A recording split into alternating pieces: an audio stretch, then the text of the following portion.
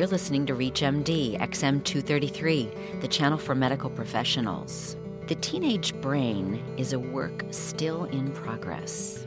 Welcome to the Clinicians Roundtable, and I'm your host, Dr. Laura Humphrey. With me today is Dr. Monique Ernst. Dr. Ernst is board certified in psychiatry and neurology and is senior staff clinician in the intramural program at the National Institute of Mental Health in Bethesda, Maryland. She's a researcher in the branch of developmental and affective neuroscience within the Mood and Anxieties Disorders program. Her research focuses on brain mechanisms involved in risk factors, pathogenesis, and treatment of pediatric neuropsychiatric disorders. Welcome, Dr. Ernst. Thank you for having me. Today we're discussing brain development during adolescence.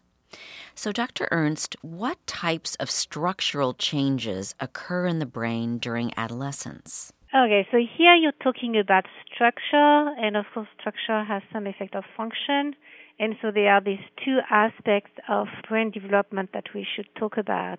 So in terms of structure, there is the whole brain volume, which overall doesn't change across adolescence. And when we talk about adolescence, we talk about a pretty wide period that stretches from about 10 years old to 20 years old. And during this period, the whole brain volume doesn't change. However, there are certain structures within the brain that change, so that there may be an increased volume, for instance, of prefrontal cortex, where there is a decreased volume of some other areas. What's important is more than the entire volume or even regional volume of the brain are changes within the cell types and maybe the cell configurations, which are the neurons, and also in terms of the type of connection that are occurring between the regions that are also changing. So in terms of the cell, during adolescence, it has been found recently, within the past 10 years, that during adolescence there is this very particular period of pruning. And when I use the word pruning, it's just like pruning branches of a tree, such that the cells, the neurons, which have a lot of branches, which are called dendrites, gets these branches to be decreased. And this happens during adolescence. And what decreases are the branches that are not used anymore through function, through experience. And in that way, the information flows more efficiently. More than that, we all know about myelin, which is this lipid sheath that surround the branches of the neurons, and this sheath permits the information to go much faster.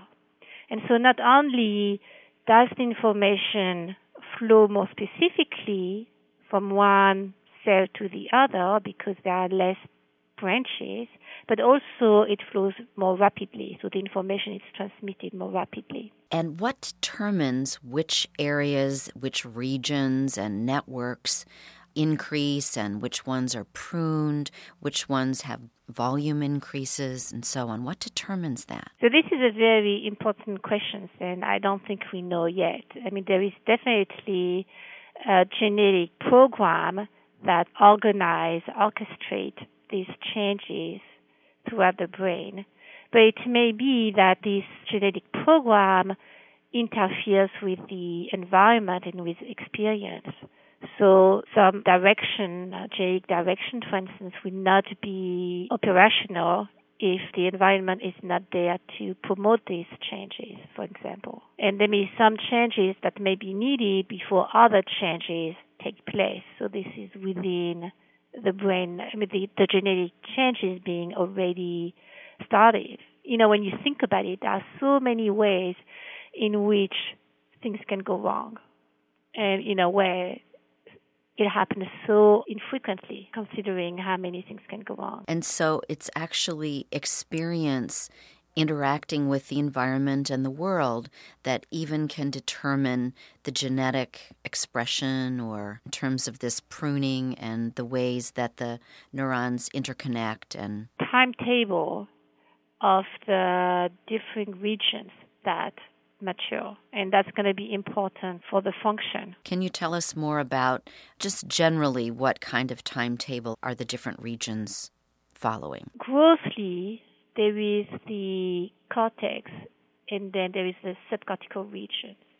So the cortex, and particularly the prefrontal cortex or the frontal cortex, is the area that permits to do more high-level cognitive operations, such as planning or anticipating, inhibiting, modulating behavior consciously. The subcortical regions important for automatic or innate behavior, such as you see a snake and you freeze or you flee right away without thinking about what you're doing. So that type of behavioral response to the environment is more likely being initiated and coded subcortically. So there are these two main divisions of the brain structure. And I want to just take a break for a moment and let our audience know, if they've just joined us, they're listening to ReachMD at XM 233, the channel for medical professionals. I'm your host, Dr. Laura Humphrey, and we are speaking today with Dr. Monique Ernst, senior staff clinician in the intramural program at the National Institute of Mental Health in Bethesda, Maryland. She's also board certified in psychiatry and neurology.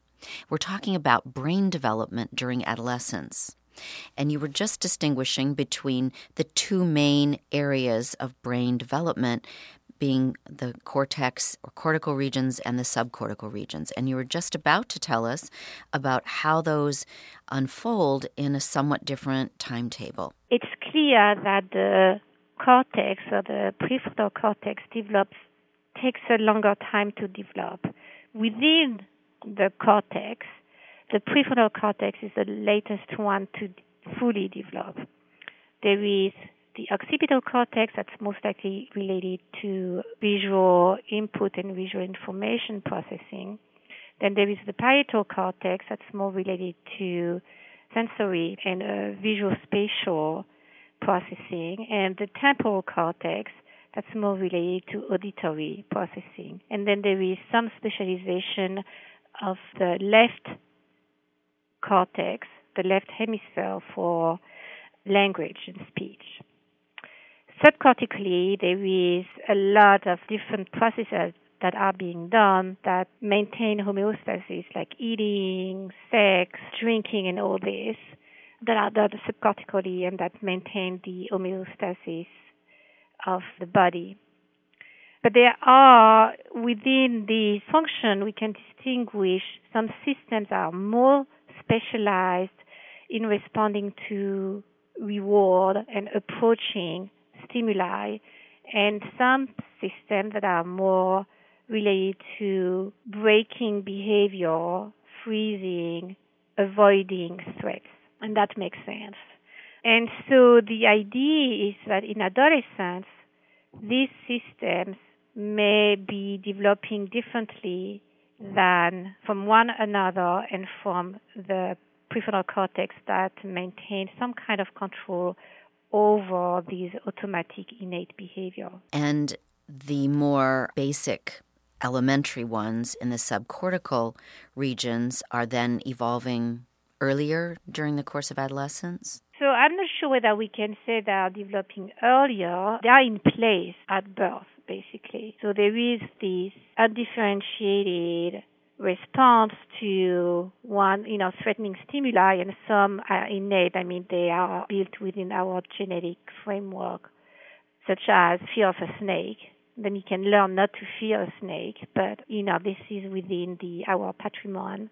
And there is the smile that is also probably innate. So you have an innate positive response to a smile, and this positive response is translated as an approach.